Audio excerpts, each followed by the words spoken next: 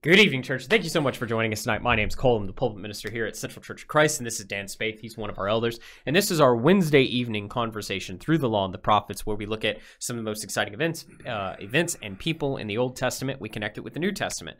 We're going to be in Exodus chapter 2 tonight. Before we get started, I just want to say, if you're watching this on Facebook or on YouTube, unfortunately we've had some technical difficulties, so the video might at some point switch over to a still screen, or in fact you may be watching this the entire way through with this still screen.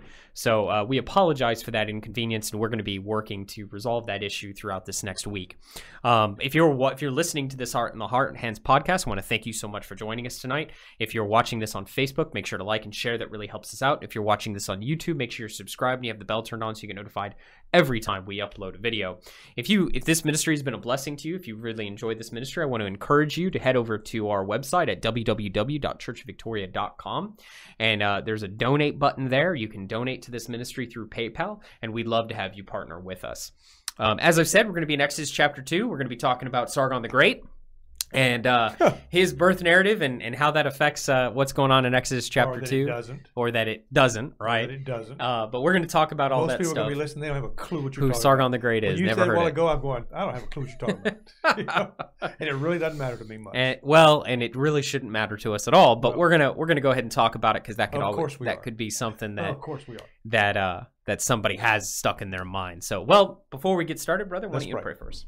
Father in heaven, thank you so much for the opportunity we have to study tonight. We pray your blessings upon us as we do that. We pray that you'd help us to navigate through the Word and to find the things that we need to understand. That you be with our audience, Father, as they study and as they listen.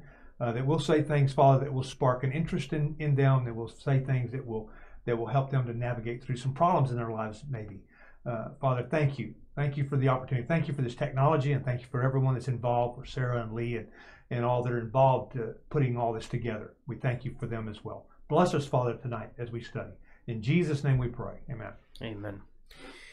Well, brother, before we jump into Exodus 2 and the birth narrative of Moses, I wanted to ask you, last week we looked at a question, and it was, what is our response as Christians, or what should our response as Christians be to a government that has ordered evil to be done, or who has through politics or through policy has decided evil is the name of the game? What should we do as Christians? This week, kind of building off of that question a little bit, should we allow, whether it be evil actions of the government or evil actions coming from a culture, should we allow that evil in this life to rob us of the joy that we have in Christ?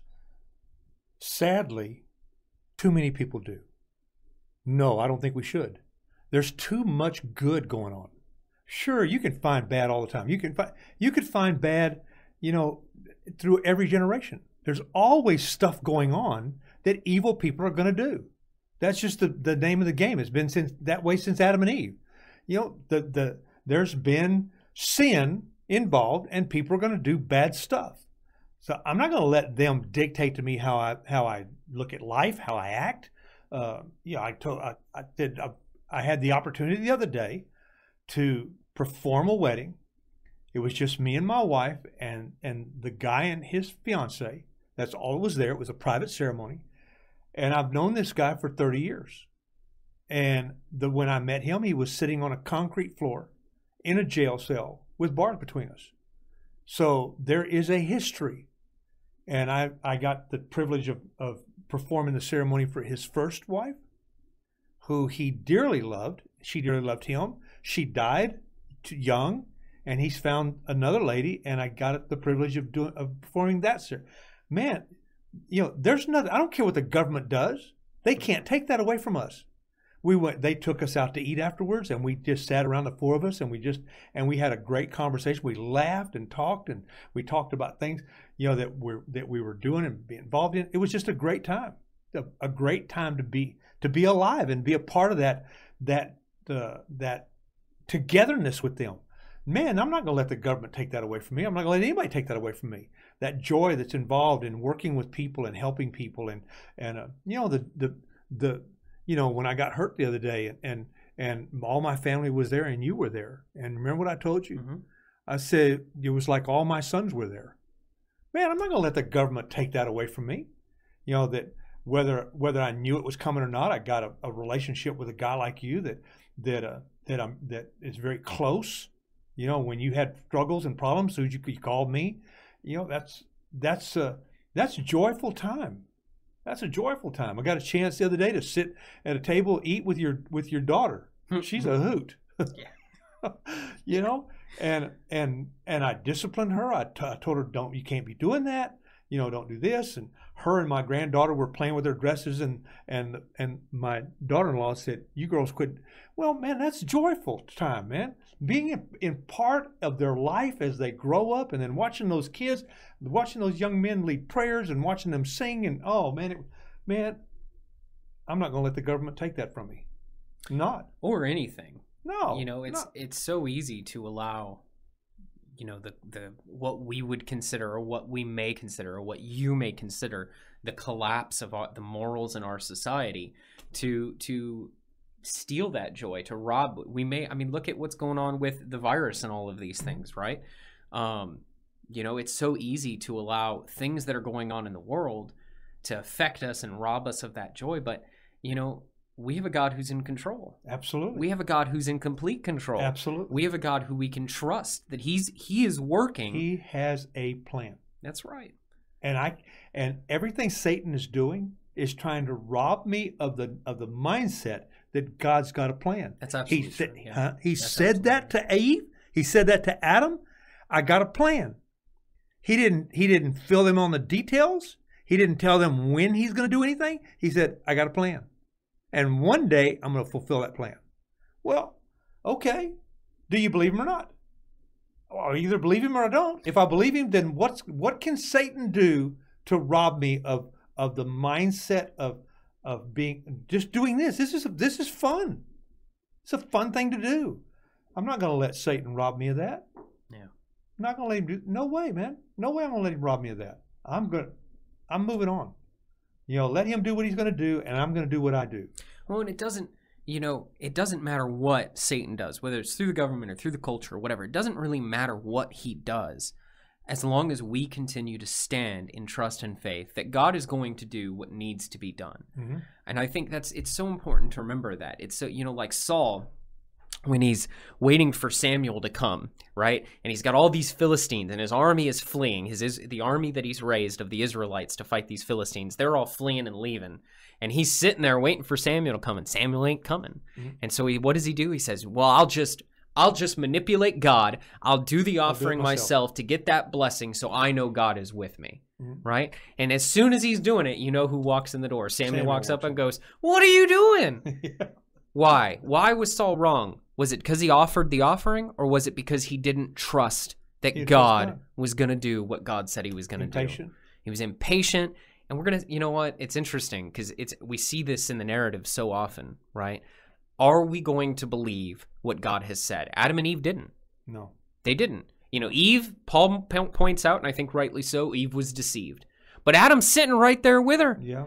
He was deceived. So you tell me who has the greater sin, the one who was deceived into eating, or the one who knew better and ate anyway? I think they're both of them wrong. Well, they're both culpable, but my point here is I think Adam didn't trust, didn't believe what God had spoken. He didn't believe that if he ate of that fruit, he would die. But neither did she. Neither did she. Well, but again, she was deceived, is Paul's point. It does say that. Yeah. She was deceived. So she was lied to, and she believed it. And she believed people it. Are lying to people. People are lying today. I don't care who they are. You know, I don't care where. People are being lied to today. That's right. And they are buying it. And they're being deceived into thinking something is true when it's not. You know, we see it all the time. Yeah. We see it. People go to churches and they're lied to. There are things that are being taught to them that are not true, that are not biblical. They're watching news shows and they're being told things that are not true. They're going to family functions and they're listening to family members say things that are not true, and they believe it because it was a family member. People are being lied to everywhere. The only one that won't lie to me is God. That's right. And I'm going to stand on where God stands. I'm going to listen to what he tells me to do, and I'm going to trust that he's not going to lie to me. He's not going to lie to me. So that's awesome. I get to be a part of that. The only charge he gave us was going all over and preach the gospel. Right? That's right. Make disciples. And we can sit here for hours talking about what it means to make a disciple, what's involved in making a disciple. He said, baptize them. Teach them to obey everything I've commanded you. Baptize them. He said, and I'm going to be with you, even to the end of the day. What of that was a lie? What part of that did he say that wasn't true? And I can say, well, I'll believe this part, but I don't need to believe that part. Right. Which part of it was not true? It all was true. So, and he gave us, you know how all-encompassing that one charge, just those 3 little verses, how all-encompassing they are? Oh, It'll no. consume your whole life. You know, I've been working with Tim for 30-odd years. And I've been working to try to help him to become a disciple. And something new has come up, but that he and I are going to get involved in, that's going to help him to grow into another aspect of his discipleship walk. So much fun to be a part of. God, man, I get giddy just thinking about it because it's so much fun to watch him grow. Now I've got his new wife Angie that I get to be with and get to help her to grow now. You see, how can you look at I don't even want, you know what I've quit doing? Quit watching the news. I don't care what they're saying. I don't care. I quit watching the stock market and all that stuff. I don't care. You know, because I know that there's a bunch of people out there that don't believe in God that are making policy and making making directional changes that affect me. But you know, I'm not going to let it affect me in a negative way. If you can't, if after watching the news you find yourself frustrated and vexed and worried, it's probably about time to. If you're a disciple, it's time to turn it off. Maybe it's time to turn it off. It might be time to turn it off. You Maybe. know, look, and some people can watch the news and it not affect them. Mm-hmm. You know, not affect them, and that's very good. I'm not saying that we should be ignorant of everything that's going on around us. That's not, and I don't think that's what you're saying either. No. But if we can't take in that information and filter it through a biblical paradigm which says God is in control no matter what these people are doing or what they're not doing, it doesn't matter. Yeah. God is the ultimate authority here. And if you can't filter it through that, it might be time to turn it off. I have a more difficult time filtering media when I watch it, when it's visual. I have a more difficult time filtering it in that medium than if I read it. And so when I read it, I don't know why. It's just the way I engage with the material possibly. And so you might be the same way. You might need to turn off the news, the video news, and just read the news. And that might be better for you. I do it, and as we're getting into this text, because we did a pretty controversial stuff last week. Sure. All right. And well, it's controversial for some people. For some people, but not for us. Not for us. No, not for us.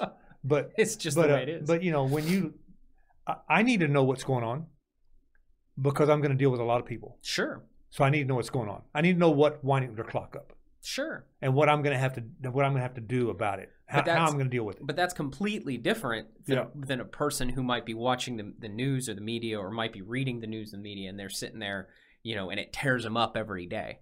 Well, you know, look at what was going on here. Exactly. What was going on? You know, these people are being tore up by a dictate that's come down from high up and said, "This is what I want y'all to do." Sends people in to make it happen, to start killing children. That was not a good. That was an evil plan. It was. It was evil, but it was still part of God's plan. Now, I can't help you wrap your mind around all that. Okay, just we have to trust God as we get into chapter 2 and see what. Well, he says. God's certainly going to use it to say that. Absolutely. You know, there's a nuance there to say that it's part of His plan in the sense that He is going to use the evil. Absolutely, that's what the enemy is doing. Not that so God's the enemy, doing evil. Yeah, the enemy is sitting here motivating Pharaoh to distrust these people and to kill these people, and God is going to sit there and use the works of the enemy to bring deliverance and to bring salvation. Yeah. And so let's jump into it. Let's get into Exodus chapter 2. I almost said Genesis. You want to go back to Genesis chapter 2? No, we're done. We've got Moses now on the scene. We don't need to go back. Okay, so the birth of Moses. We're in Exodus chapter 2. Now, a man of the tribe of Levi married a Levite woman, and she became pregnant and gave birth to a son. When she saw that he was a fine child, she hid him for 3 months. And she hid him for 3 months because the governmental policy concerning the Hebrews right now, according to Pharaoh and his Department of the Interior, is to just throw these children in the Nile, to completely wipe them out, to destroy them. Feed them to the crocs. Feed them to the crocs. That's right. That's what Pharaoh has in mind for Hebrew children. And so when she saw that he's a male child and that he's very fine, she hides him for 3 months. But when she could hide him no longer, you know, how long can you hide a child, an infant like that? Well, but remember, there's a Pharaoh that's come on the scene that did not know Joseph. Mhm. Remember, so it's getting very bad very quickly. Right. And so there may be police actions taking place. They may be searching homes illegally. There's all kinds of things could be happening. They could be pulling people over and dragging them out of their cars. Monitoring their cell phones. And They could be, yeah, right. How active is this? it could be very active. He's kind of made it, Pharaoh has made it carte blanche. He said, then Pharaoh gave this order. This is in chapter 1, verse 22. He gave this order. Every Hebrew boy that is born you must throw into the Nile, but let every girl live. And so he's really just kind of opening it up. This is the general order, right? Yeah. So could you imagine you're walking down the street and an Egyptian sees you and grabs that baby and throws it, your child, and throws it. I mean, is that what's going on here? I think so. I think it's probably worse than what we can think. I think they're probably has a pregnant woman, has she hid herself for the 9 months that she was pregnant? Have they systematically gone from house to house to see if people were pregnant or not? Have they ordered that these women go to the local priest? As we discussed last week, they have belief systems that they can tell, right, without doing an ultrasound. Obviously, they don't have ultrasounds, but they have belief systems that they can tell the gender in the womb. So are these women being forced to go see the priest or priestess and being examined to figure out what's really going on here and what we need to be looking for? Are they taking numbers? What's really going on? There's no law in place yet. There's no structure in place yet. They have passed down their belief in God through generation after generation after generation. You're talking about the Israelites. Yes. The Israelites, yes. And they live in a society where there is a belief system that is completely opposed to God. That's right. Okay. And so you don't think that's permeated through their society. I think it's permeated. But you don't think that there's a belief system in our culture today that is permeating our society? Absolutely. It's permeating the church. It is. And that's the sad part, because it's permeating the church too. Just like it permeates. Now there's a vast difference between us and these ancient Israelites. Yeah, absolutely. We have a orthodoxy, whereas at this point in time they may not. They have the traditions that have been handed down from Abraham and Isaac and Jacob. They have those familial traditions that have been handed down. They have the words of their forefathers. But what we know that the Egyptians at this time have a very complex and orthodox pagan religion. They have this happened and this happened and this happened and this god did this and this goddess did this and this goddess is responsible. They have a very the word is escaping me, but they have a very robust system of religion here.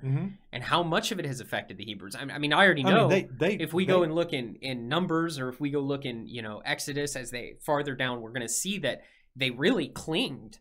Especially Paul talks about it in 1 Corinthians. They clinged to the gods that they picked up from Egypt, even when following the pillar of fire and the pillar of smoke, of fire and pillar of smoke. Right? Even while following that, they held on to their gods. And so you're absolutely right. It's permeated their whole society. They are slaves not only physically but spiritually. To be like Moses' mother and what she's fixing to do, you would be if. Could they be spying on each other? Oh man, that's what our society is trying to get people to do today. That's very true. That we spy on each other, and we'll turn each other in. You see, we're no different than it was back then. The technology is just different, but it's the same. Sin is sin. It's always been the same. Satan is still Satan. Satan still tempts people. Satan still deceives people. He lies, he's a conniver, and he's walking around seeking who he can devour. It's the same today as it was then. It's no different. And so here's this woman, puts her son in a basket, and here we go. And in verse 3, but when she could hide him no longer, she got a papyrus basket for him and coated it with tar and pitch. Then she placed the child in it and put it among the reeds along the bank of the Nile. His sister stood at a distance to see what would happen to him. Now, there are actually a lot of ancient Near Eastern birth narratives in mytho-historical texts from the ranging from the Sumerians all the way to the Romans. Okay, a lot of scholars have tried to link this story to the story of Sargon the Great and to other of these birth myths, okay? Mm-hmm. And they've tried to claim that the Hebrew narrative steals from this other narrative. If you start searching, Moses' birth narrative, or you start, getting online and trying to do any research, you're going to inevitably run into this stuff. And that's why I want to talk about it, but only very briefly. Sargon the Great was an Akkadian ruler, one of the first who ran one of the first empires back in Sumer, in ancient Sumer. His birth narrative, and I'm actually going to read it. His birth narrative goes as such: My mother was a high priestess. My father I knew not. The brothers of my father loved the hills. My city is Azupiranu, which is situated on the banks of the Euphrates. My high priestess mother conceived me in secret. She bore me. She set me in a basket of rushes with bitumen. She sealed my lid. She cast me into the river, which rose over me. The river bore me up and carried me to the god Aki, the drawer of water.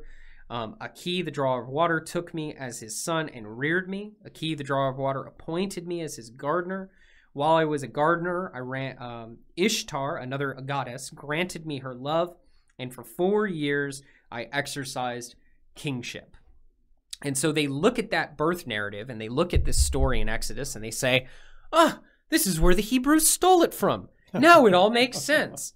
We're going to pump the brakes a little bit on that.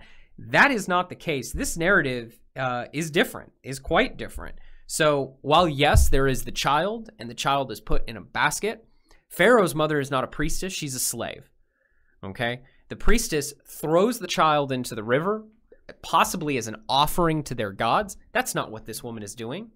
She's hiding this child. She's trying to save him. That's what she's trying to do. Mm-hmm. The high priestess wasn't trying to do that in the slightest.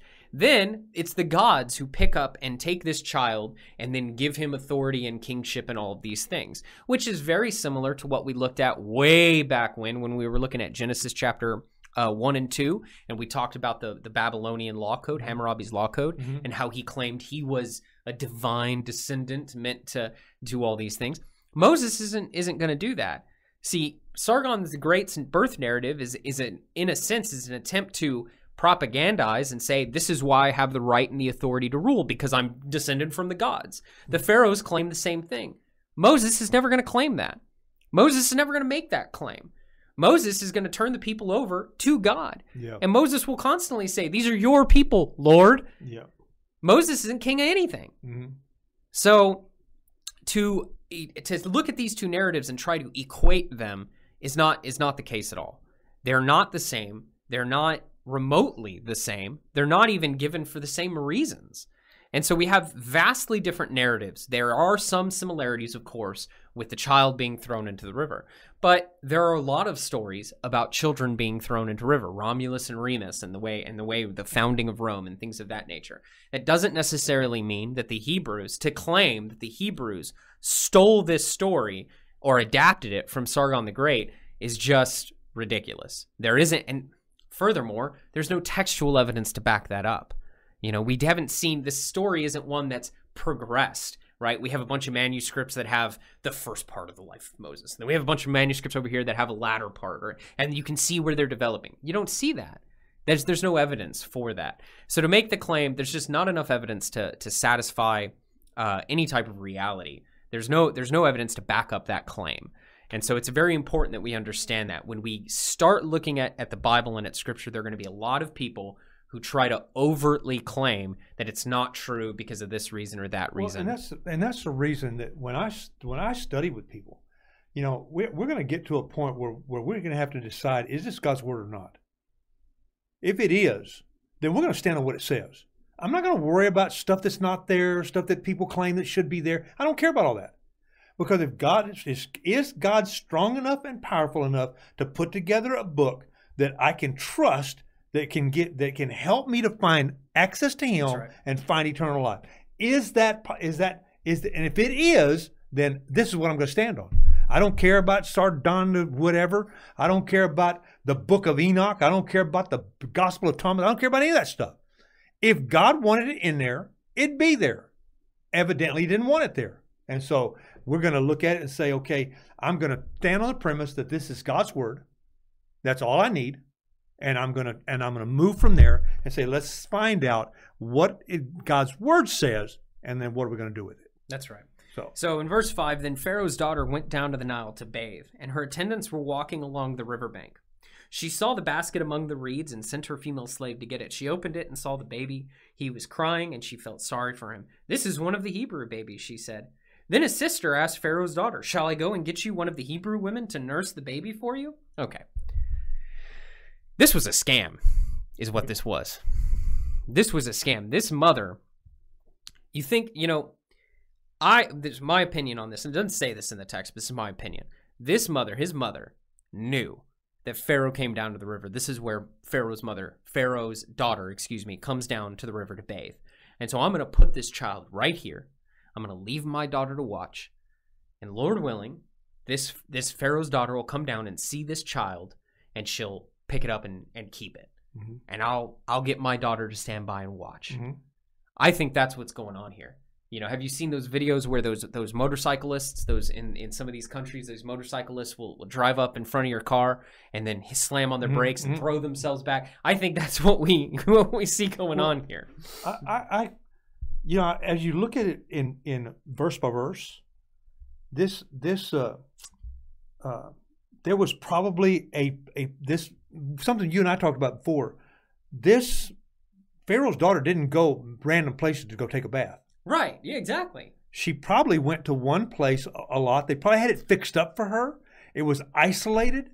It was cut off where people couldn't watch her. Maybe it was a house and it was behind the house, and they had put a cobblestone or something down to the water, and so she went down there. Maybe they had the water done into like a little fountain. This was Pharaoh's daughter, so it was probably really nice.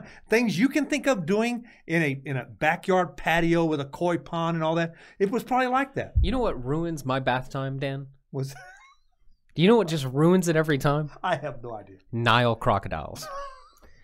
Nile crocodiles. You think that they probably had this fixed where Nile crocodiles weren't going to be a problem? Well, I mean, unless Pharaoh wants his daughter as lunch, I mean, he's obviously not ignorant of what lives in this river. He's throwing all these babies in there. Yeah. So she's got to be going somewhere where it ain't chow time, right?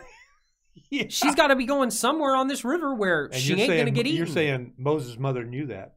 Yeah. That's exactly what I'm saying. I'm saying that this mother, for 3 months while she hid this child, figured out what she was going to do. I've just the other day, we had a problem where my wife was taking Isabel to school, and Isabel's my middle child, and she's taken her and Allison, my youngest, to school. And Isabel, my wife, is talking to him before she drops him off, and she says, "Hey, are you excited to go to school?" And she starts crying. She's crying because there's a girl in her class who started bullying her. Wow. Started treating her real bad. And she's been dealing with this girl for over a year, because this girl's been doing this since last year. And we have a big deal in our family. We have a mission, okay? And our mission is to help take care of people, right? God is taking care of people, and we want to help in that process. And so we drill that into our kids. So Isabel is very kind, very loving. She's always trying to encourage and help and compliment people. And this girl just has decided she doesn't like Isabel for whatever reason, She told my wife, she told her mother, "I don't want to go to school anymore." So it's gotten so bad that my daughter doesn't even want to go to school. You should have seen my wife. She was, over the top, man. Oh, she was not happy. Now she texted me about it, and we talked about it, and we dialogued, but she was pretty upset. And she texted the teacher and said, "Hey, this isn't going to be okay," and everything like that. But for the past few days, I've had to endure very harsh comments from my wife, not about me, but about this situation. Mm-hmm. You threaten a mother's children, and things come unglued pretty quick. Yeah. I don't think Moses' mom is sitting there going, "Well, I might be able to hide him for 3 months, but then I'm just going to have to throw him to the crocs." I don't think she's doing that. I think she's out. I think she's got her daughter out looking. I think she's out looking. I think her husband's out looking. Mm-hmm. I think she's got people on the lookout for what they're going to do with this kid, trying to figure out how they're going to save this child, because that's what parents do. Yeah. I think she loved this child. I think so. All these people loved this child these children. And I think they're all trying to figure out what they're going to do. Yeah. And my guess, just by looking at the text, my hunch here, right, as soon as Pharaoh's daughter draws this baby up out of this water, right? As soon as she draws him up out of this basket, the sister immediately pops up. Well, if this is an area where Pharaoh's daughter, all right, the daughter of the king, is coming to bathe, it's as you said, it's private. They've got to have some type of security. Otherwise, them crocs, those sneaky crocs, will come up and eat this woman. So there's got to be some type of security. So for this child, for these two children to get in like this, to get this daughter, this child before Pharaoh's daughter, and to just so willingly pop up, maybe is his sister here, this girl, this daughter here, not the Pharaoh's daughter, but his mother's, Moses' sister, does she maybe work for Pharaoh's daughter? Is that what's going on? See, we don't know any of that. Well, we don't, but I mean, look, this Hebrew daughter just pops up out of nowhere, out of the bushes. What is so Moses is drawn up out of the bag, and then pop, like a jack in the box, up comes the sister. You see what I'm saying? Yeah. And what Pharaoh's daughter's initial reaction is, what? So this woman is stupid, right? She doesn't see what's happening. Oh, I know a Hebrew mother who could nurse this baby. You think Pharaoh's daughter doesn't know what's going on? We don't know any of that stuff. But what we do know is as we read between the lines, there's more going on here than what we have. Absolutely, and that's really the point. Yeah. Obviously, the text doesn't go into this detail. No. But I mean, if we just stop and put this stuff out there, what is this text saying? Yeah. You know, is this text literally saying that it only happened this way? Does that make you see what I'm saying? Mm-hmm. There are details here that aren't filled in, and we're encouraged to think about it. This is not just some random event. That's what I'm saying. This isn't some random event. She didn't just toss this baby into the river and walk away and let it be what it be. This was planned out, ready to go. A lot of times when we read the scriptures, a lot of people, we take just the words it says and we don't think through it. It's a story we tell. You know, I've heard this story taught before, but because there's no, you and I can talk about it. You know, we talk about what was on this woman's mind. What was this woman thinking? Well, I can tell you what my wife would have been thinking. Tell you what your wife was thinking. I can tell you that if we don't know how old the daughter was, we have no idea. We don't know how old his sister is. You know, did they purposely steer that thing to when the Pharaoh's daughter was going to be there, knowing this woman opens the basket, knows immediately that little boy's been circumcised, knows immediately it's a Hebrew child. So she knows. And so they know that evidently they know that this daughter is not like Pharaoh.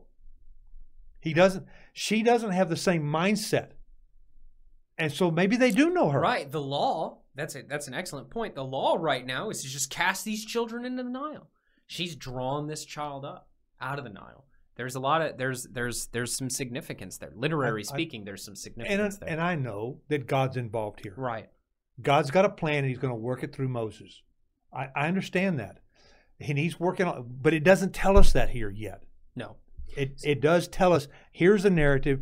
What could it have been this? Well, but this narrative also isn't divorced from the narrative that we've just been through in Genesis. No. In Genesis, God proved he is always faithful. And he's already told, we, the readers, know that he has already told Abraham, your descendants are going to go, they're going to be a slave, but I'm going to draw them out. Yeah. Now the cries of the people are reaching out, and God's already involved. He's already in chapter 1. God's already involved. Remember, we know now that this has been 400 years. Okay? Mm-hmm. Moses doesn't come on the scene until they've been in captivity for over 400 years. Around 400 years. So now Moses comes on the scene. But it doesn't tell us all that. It just says there's a new king. And so doesn't know Joseph. And they start to enslave them. Now they're slaves. But God is already involved in the picture. Absolutely. He's already blessing the midwives who aren't going to do the evil that Pharaoh has asked them to do. He's already working. And so when this occurs, we need to understand that God is behind it. Absolutely. Right? Absolutely. Pharaoh has commanded, and look at the literary imagery here. Pharaoh has commanded. The question you asked is, do we let the things going on around us rob us of the joy? No, because I know God's involved. That's right. I know God's here. That's right. And I don't have to understand how he works. I don't have to understand what I may get involved in, that he's not really working that way and it's not going to work. You know, but what I do know is that when it came time for me to go sit in the jail and teach God's word, it worked. In some instances, it worked. in some people's lives. And I got the privilege of being a part of that in one of those guys' life just the other day. That's and that's right. 30 years later. So I know God's involved. So in verse 7, then his sister asked Pharaoh's daughter, "Shall I go and get one of the Hebrew women to nurse the baby for you?" And her response, look at this. "Yes, go," she answered. So the girl went and got the baby's mother. Pharaoh's daughter said to her, "Take this baby and nurse him for me, and I will pay you." So the woman took the baby and nursed him. When the child grew older, she took him to Pharaoh's daughter, and he became her son. She named him Moses, saying, "I drew him out of the water." What's she going to tell her daddy? Pharaoh's daughter, I was about to say, Pharaoh's daughter is not an idiot. It's very unlikely that she's stupid, okay? I mean, it's possible. It's certainly possible, but she's got to know this is a racket. Oh, this daughter just pops up out of the grass and says, "Oh, I know a perfect Hebrew woman who can nurse the child for you." She's got to know what's going on. It's so important to remember there is a difference between the government and the people. The government here is wholly wicked.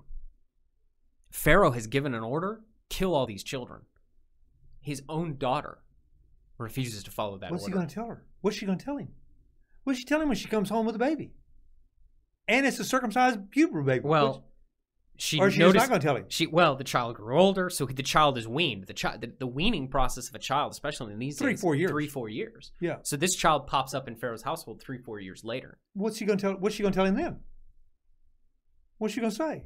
"Oh, he was hitchhiking. I picked him up." You know, what's she going to say? We don't know. It doesn't. But you see what I'm saying? Absolutely. You see what I'm saying? Absolutely. You know, she's at a point. I don't care what you said. That's right. There's a law in place. Do you think she could get in trouble for violating the law, the edict that Pharaoh has set down? She is doing exactly what he was afraid was going to happen. And how often do we see, looking at it from our perspective, how often do we see these types of laws? Laws for thee, but not for me, right? Mm-hmm. That's how it works. And so, you got to ask, would the hypocrisy even have been noted? Would Pharaoh have even commented on the fact that his daughter decided to do this? We see that all the time. We see people in power, leadership, and their families are a mess. Families are corrupt as they can be, man. Just doing all kinds of ungodliness. You all need to do this, even though I'm not doing it. Yeah. Do what I say, not what I do. That's right. Well, so it's even back here. Yeah, we see examples of this even back here. We didn't invent this. No. It's always been around. That's why I'm not going to let it rob me of my joy. Because this is a lifestyle that's been around forever. And even despite this, God is working. Absolutely. Even despite the evil and wickedness of mankind, God is going to continue to work. He's already setting things up to deliver these people out of this bondage. That's what he's doing. Yeah. He's working towards it right now. He's working in here. Just because we don't see it. I mean, look, if you were a fly in the wall, or if you were one of them Nile crocs stuck on the other side of the gate, couldn't get into the bathing area, but you were watching this happen, okay? We wouldn't necessarily have any idea that God was at work, that God was moving things and working things to deliver this people. Not only to deliver this people, but to perform miracles that would go ahead of them 40 years. When they go into the land and they meet Rahab, okay, the prostitute in Jericho, when they meet her and they say, it was Jericho, right? Yeah. When they say, she says, oh, you're the Israelites, and our people are trembling in fear because of you, because we've heard of the great things that God has done in Egypt. That's 40 years later. Yeah. God does such great things in Egypt, demonstrating his power and authority because of Pharaoh, because of the wickedness that he has done, that 40 years later, a prostitute named Rahab is going to hear about it. And she's going to side with the Israelites. She's going to say, But isn't that what happens, Cole, when we get connected to God? God does such great things in our lives. And I'm not talking about miraculous stuff. I'm just talking about changing lifestyles. Oh, sure. Changing the way people see life. Your life today is going to be changing lives for generations to come. Your life. You already got, 2 or 3 people in your family, people that you knew from the past, that are faithful, are striving to be faithful and striving to become disciples. You don't think that's 40 years later, God's still going to be talked about because of that? God is great. You see? How in the world can we, when you ask a question, am I going to let this stuff steal my joy? No, because this is way more fun doing this. I'm not going to worry about that. Is it bad? Yeah, I understand it's bad and it's going to, I understand all that, but I'm not going to dwell on it. So what do we do when things get so bad? When things get, this is despicable. This is the fact that a mother would have to do this, the fact that you have a daughter of the ruling class who's having to violate the law to get all this stuff, to do all this stuff right. This whole mess. It's a mess. So what do we as the people of God, what are we supposed to do in the face of a mess like this? And I think you've pointed out, very succinctly, what it is we have to keep living. We have to keep following God. We have to keep trusting in Him. We have to keep looking for Him. And we make an impact as we go. That's right. I don't know if I've done it on this thing, and I'm sorry if I'm repeating myself. I don't remember. I was sitting here trying to think when we recorded the last one, and that would have happened before, what they're going to watch tonight. We recorded before, and I don't know, but, my wife was in a car accident, and a lady ran into her. And a few days later, 4 days later, I fell off the roof and dislocated my shoulder. So things were, and I watched my wife, her car she just dearly loves. It's been a long time since she's had a one like that. And a lady ran a green light, an unprotected green, and ran into the side of her and trashed her car. And she was over comforting the lady.